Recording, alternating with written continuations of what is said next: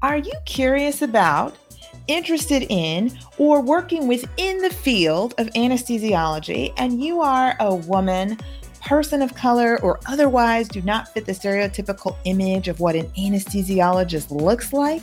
Then this is the podcast for you. We will discuss what life is like on the other side of the blue drape for us. Issues most relevant, such as what is anesthesia really? And we're not talking textbook definition. Tips for applying, success in residency, life as an attending, and beyond. Join us each week as we take a dive into this rich and often misunderstood field. This is your host, Dr. Alicia Peterson, and welcome to SIVO Sisters. Welcome back to SIVO Sisters, where we demystify and diversify the field of anesthesia in the duration of an anesthesia break. We are jumping back into our interview with Dr. Cassie Armstead-Williams, who is a pediatric anesthesiologist practicing in Tennessee. If you're just catching us, go listen to part 1 and rejoin us. In this episode, we're going to uncover some of the biggest challenges she had as faculty, the lesson that she had to learn regarding organizational culture, finding that place where you feel like you fit in, the challenges of navigating medicine as a biracial physician, and the steps to take to handle conflict.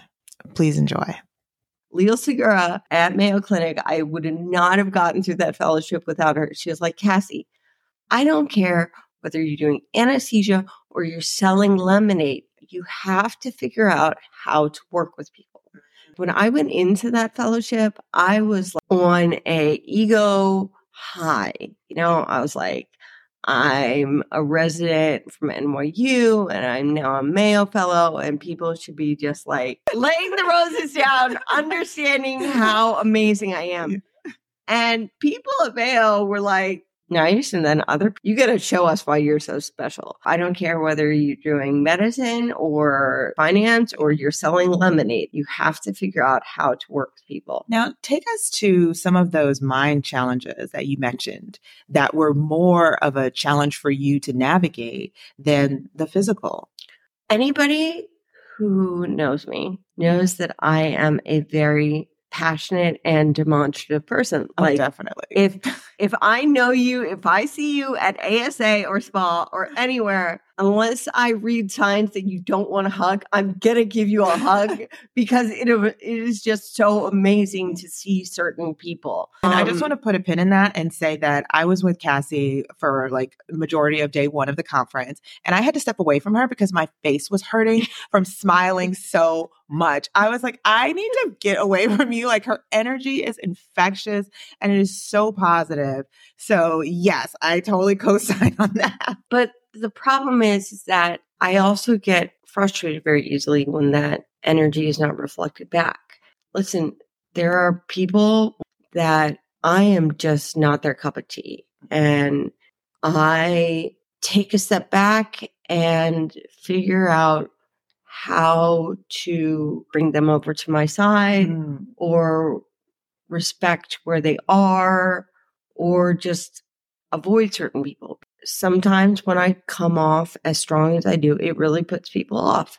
It looks like you have an example in mind. Like, is there a story? Well, okay. My mom says there's 4 different sides to every truth. One place where this really became an issue over and over and over again was my first job at the University of Mississippi. Shout out to Doug Bacon, who was the chair at the University of Mississippi. Shout out to Nana Deepika Rao and Sarah Martin Robertson, because they really allowed me to figure out how to do that job. At the University of Mississippi, there were a lot of politics. There were a lot of things Dr. Bacon wanted to accomplish. There were a lot of things that he put on my shoulders. There was a few things that were put on my shoulders by other people. This is like the 5 to 10,000 foot view here, but I was trying to do things that I had been told to do, but I ran into a lot of resistance doing it because people didn't like how I went about the details of making something happen. Okay. I rubbed a lot of people the wrong way. And instead of taking a step back and figuring out how to say and do things politically and charm people over to my side, I tried some brute force tactics. And if you try to do anything brute force in Jackson, Mississippi, when you have my complexion, you're not going to get very far. Yeah.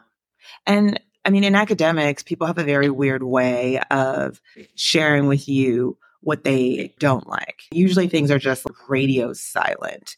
And then maybe somebody will pull you to the side and tell you something oddly passive aggressive. And you're like, how am I supposed to interpret this? Exactly. So how did it come off for you? Like, how did you know, okay, I rubbed them the wrong way? Was it an email? Was it a conversation? Was it you got sent to the chair's office? Like, I ignored the radio silence and I ignored the gentle touches, and then I got sent to the chair's office. And then I got sent to the chair's office again. And then I was asked to choose whether or not to go to anger management training or resign my position. wow. Okay. There's so much to unpack there. I mean, that's the 10,000. Yeah, for sure. I mean, obviously we're not, but I mean, that's the view we want to take. But I will say that whenever there's a passionate Black woman, that is labeled as aggression. Yes.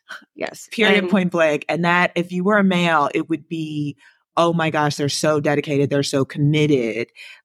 But a woman, it is, especially a Black woman, it is aggressive.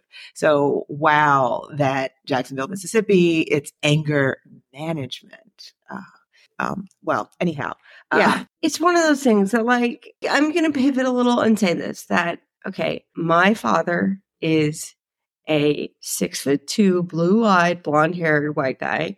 And my mother is very dark, and nobody would mistake her for being African American. I grew up being able to pull from each of those however I wanted to, whenever I wanted.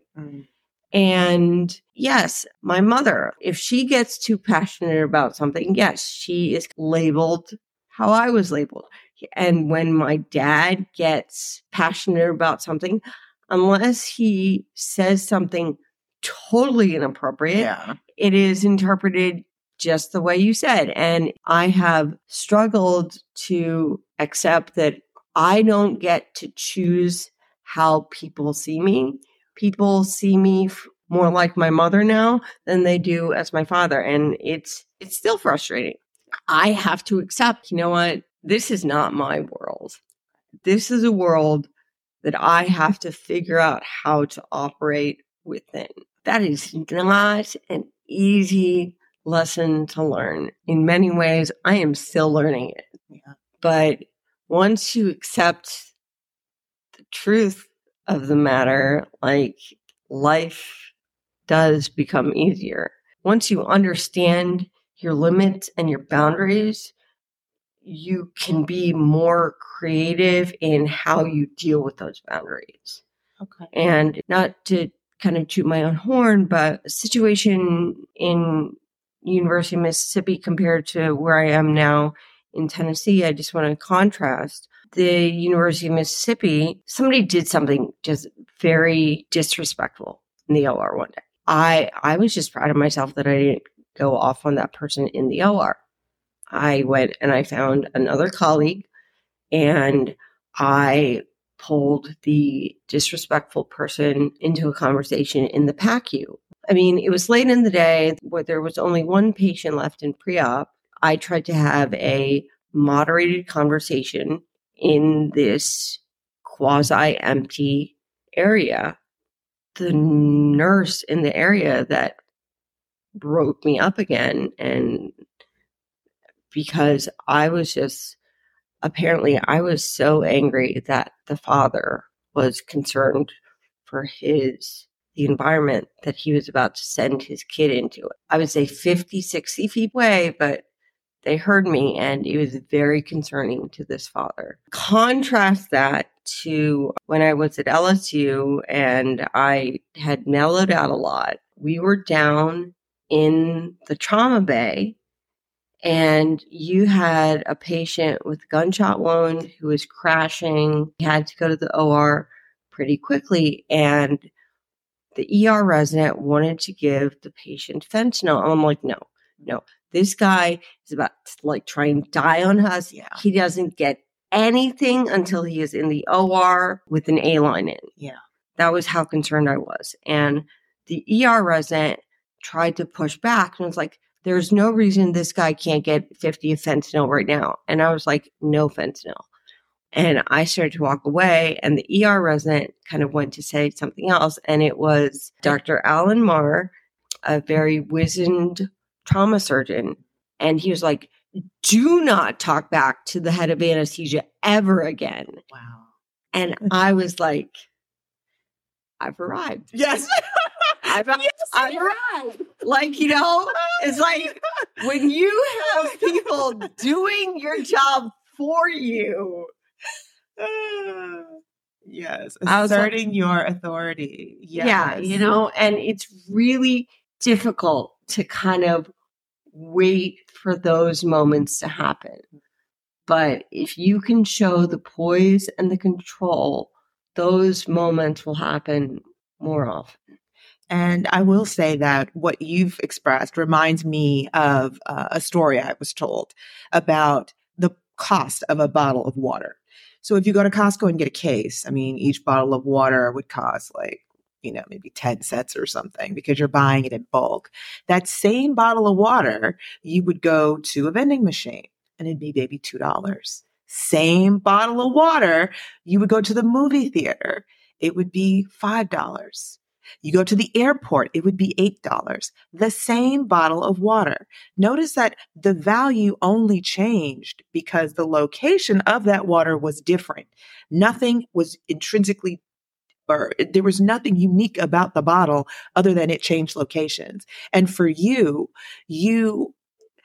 mentioned the internal work that you have done, but also your skill and expertise. That didn't change from when you were in Mississippi to when you were in Louisiana. The only thing that changed was your location. So I think for many of us who are in a space where it is just not a good culture fit, they're not celebrating your unique gifts, you're being forced to turn into something or someone you're not. Think of that bottle of water and say, okay, I just need to go where I'm valued. That's Amen. it. Oh, that was so good. Some key points to take from Cassie's story. Please remember this quote. If you don't pay attention to the whispers, you'll have to contend with the screams. Cassie acknowledged that she didn't read the room. There was a radio silence or some of the gentle hints and reminders that her method of getting things done isn't aligning with the organizational culture. It escalated to going to the chair's office. Pay attention to the small things, the whispers, the gentle reminders, because those are the big warning signs that something is awry and you have to shift. Mentorship is critically important here as well, because that person will be able to tell you the best ways in which to switch.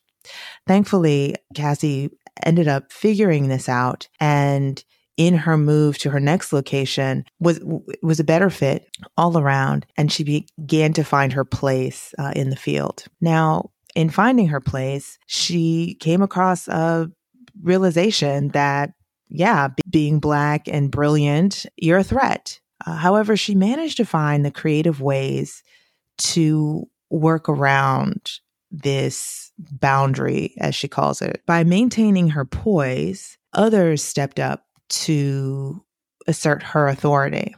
When it comes to conflict, Cassie mentioned she did 3 things. So 1, she pulled the person aside, invited a neutral third party to join them and had it in a private area. I think those are great steps to follow if you're in a situation where you have been incredibly disrespected and it needs to be addressed so that you can still have a healthy work environment. We know that toxic work environments is where patient mistakes are made. You can't focus. You're not able to be present in the moment because of that negative interaction. Positive psychology research says it takes 3 positive interactions to overcome the impact of a negative interaction. Keep that in mind, that if you're not being positively fed in the place that you're in and you keep having these negative interactions, it's going to be very hard to overcome, which is leading to my next point and the point that we ended our episode with, which is go where you are valued. If that space does not look like it's a fit, it is not the only job in town. You can do a few things. You can choose to go somewhere else, or you can choose to start your own thing. But don't let yourself be limited and have this notion that you have to do this or you have to be there. No, you always have options. Open your mind to what those are. You've worked too hard and for too long to ever feel chained or imprisoned. So join us next week. We're going to wrap up our interview with Dr. Cassie Armstead-Williams. Have a great week. I hope you enjoyed this episode of SIVO Sisters. If you love this episode as much as I did, head on over and rate and subscribe so you don't miss out. New episodes drop every week on a Monday because we all can use a little something to get us through the week. Am I right? I'd love to hear more from you on the topics that you want to hear. So let me know in the comments. This is Dr. Peterson signing off. See you next time.